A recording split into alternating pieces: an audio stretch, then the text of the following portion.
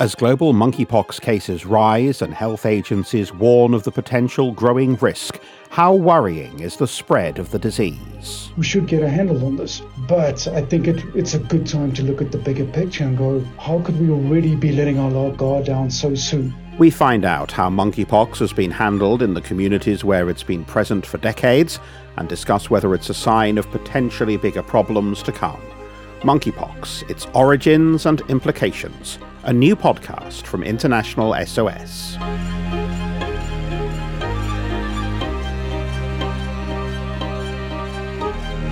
The number of monkeypox cases confirmed worldwide continues to climb, and it's appearing in more countries where the disease is not endemic. It's prompted new warnings from the World Health Organization that the situation could get worse in the weeks and months ahead. Monkeypox has been endemic in parts of Central and West Africa for many decades, but the spread of the disease in this outbreak is beyond any that's been seen before. Well, to try to understand the risks and potential implications, I've been speaking to two experts from International SOS who've been tracking the spread and treatment of monkeypox from Nigeria and South Africa. I am Dr. Chris van Straten, based in Johannesburg, South Africa. I hold the title of being the Global Health Advisor for Clinical Governance for International SOS. I cover the data in our clinics and sites in different countries globally, making sure we're up to date with best practice. My name is Abraham Udodum. I'm the doctor at our facility, the International SOS Clinic in Port Harcourt, Nigeria. Dr. Udodum, many people around the world may only have heard of monkeypox for the first time a few weeks ago, but it's been around in Central and West Africa for a very long time. How have people lived with it over that time? So monkeypox was first recorded in Nigeria in the 70s, but then there were no real records or trackings of monkeypox within the country until 2017, when we had an outbreak which still is recorded as the largest outbreak since it was first reported in the country.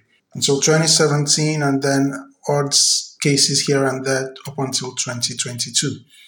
We've come to see it as a less troubling ailment because this was also around the time when Ebola was there.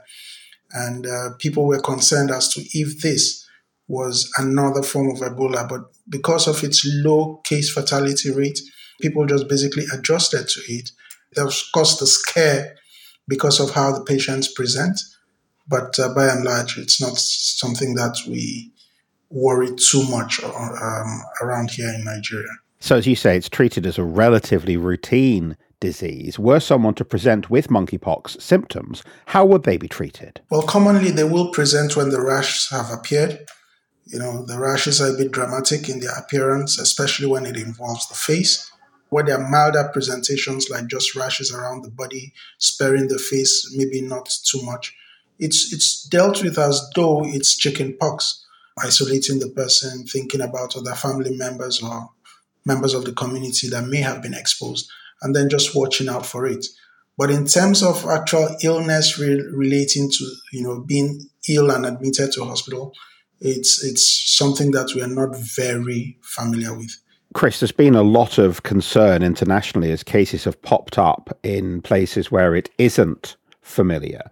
But the experience of those places where monkeypox is endemic is that it is frequently treatable, recoverable, and not, as we've just been hearing, perceived by medical practitioners to be a particularly serious problem. Yes, Paul, and it's a very good point. So for Dr. Abe and countries on the west coast of Africa, they've had ongoing small outbreaks, people usually mildly ill, and the symptoms and signs as described, it's usually the prodrome with a slight headache, joint aches and pains, and then usually within 1 to 4 days getting those macules and then those blisters.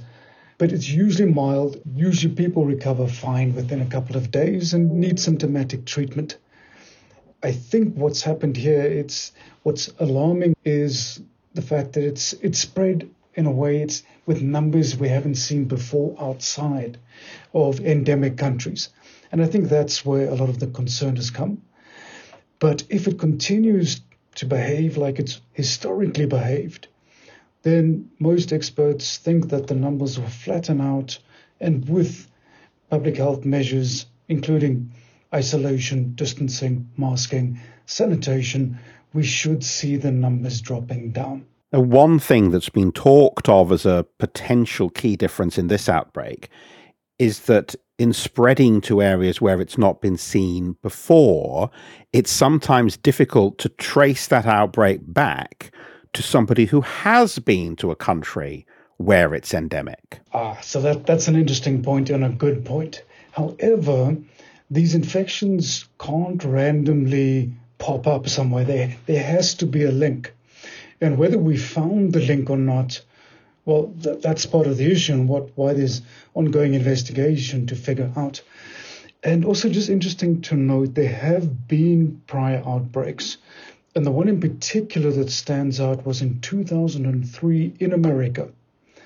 And there the mechanism of transmission had been the capture and trade of wild animals, and in particular a type of ground squirrel and rodents that were found in Western Africa, exported to the United States, kept in warehouses with other animals, and then those animals were shipped out to the pet owners that wanted these exotic pets. And they then had this outbreak. So there's the connection there, but it took them some time to figure it out. And once they had, the CDC then banned the export and trade of these wild animals from parts of Africa. So I think we don't know the full story yet, but we do know that individuals or a individual from West Africa probably traveled to mass gatherings in part of Europe, Spain, perhaps Holland, was engaged in very close skin-to-skin contact with other individuals. And those individuals then traveled and perhaps had further transmission. So that's where this is still quite unique, in that we've seen human-to-human transmission, which is not so characteristic of prior outbreaks. It has been seen, but not in these kind of numbers. Most people that have the experience of a family member being infected with the monkeypox tend to manage with the isolation in-house. Like Chris has rightly pointed out, families are able to manage them even without presenting in hospital.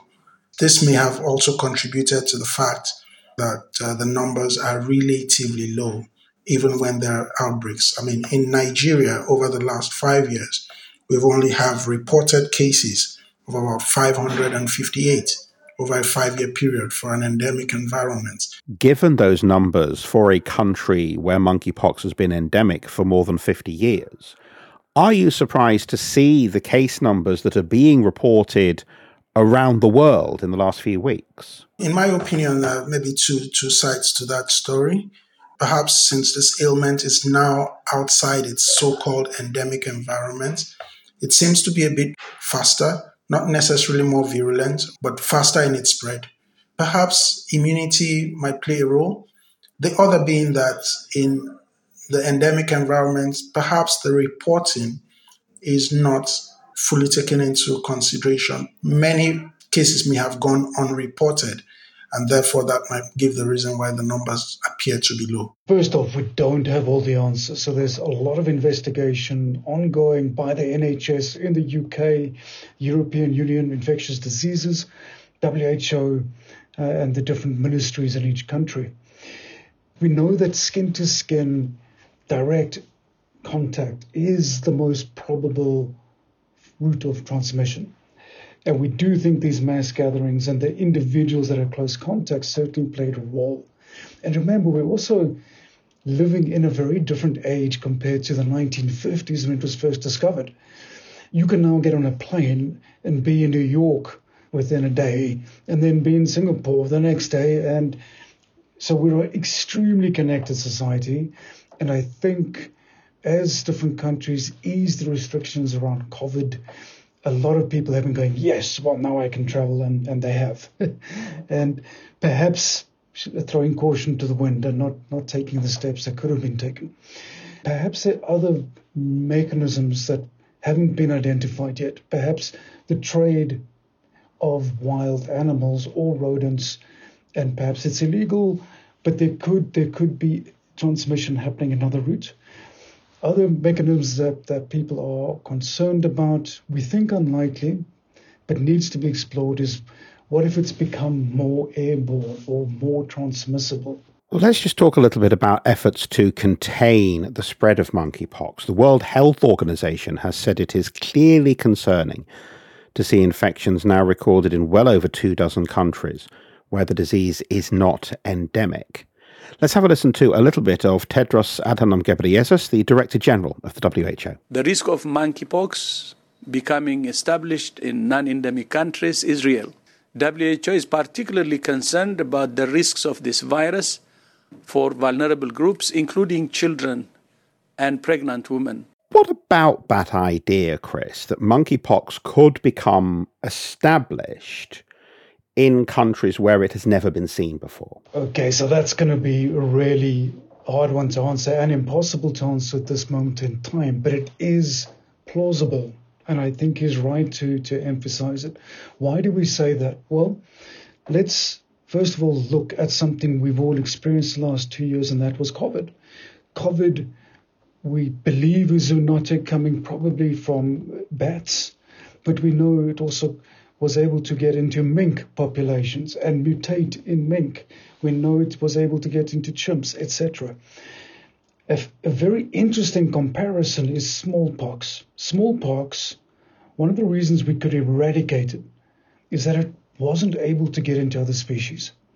Monkeypox, it's able to get into other species, including us, Homo sapiens. So it could happen. Once it gets into animal species in a country, it then becomes difficult to contain. And we know that the more a virus can infect an individual, whether it's a person or an animal, you have that risk of possible mutations. So I think it's real. That's why we can't be blasé about this particular outbreak. We need to understand what was the exact mechanism. Was it just an individual traveling? Is it linked to the illicit trade of wild animals or bushmeat? Or has it somehow changed and become more transmissible?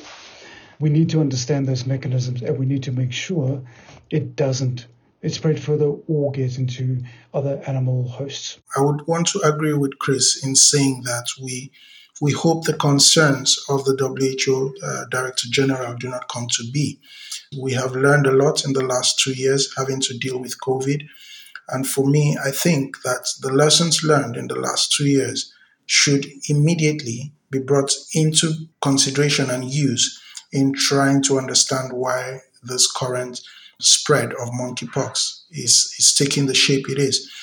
We really do not want to wait until it becomes established in communities because we do not know how that is going to, evolve over time. So in a way, you would almost say the timing of this is relatively fortunate in that medical and scientific communities around the world have done so much work in tracking and trying to counter the spread of coronavirus that experience can now be applied to monkeypox. Absolutely, Paul. That is my thought, and that is my hope and desire that it can be brought to bear to draw the lessons from dealing with coronavirus and implementing them. That would be the way to go. But one doesn't want to over-traumatize the general population. I think people were seriously traumatized by COVID, and now you've got this monkeypox, and I think people are certainly concerned. But it's perhaps a good reminder we've got to remain vigilant. We're all interconnected. We're interconnected with our environment. And if we keep on exploiting the natural world, encroaching into wild environments with interactions with wild animals, whether for trade or bushmeat, we run the risk of destroying our own life support system, that is the natural environment. But we also run the risk of these kind of zoonotic infections either impacting us and spreading, or, like we saw with COVID, human infections getting back into animals and infecting them. And then you get this vicious cycle. We should, if it continues to behave the way it has historically done, we should get a handle on this. But I think it's a good time to look at the bigger picture and go, how could we already be letting our guard down so soon?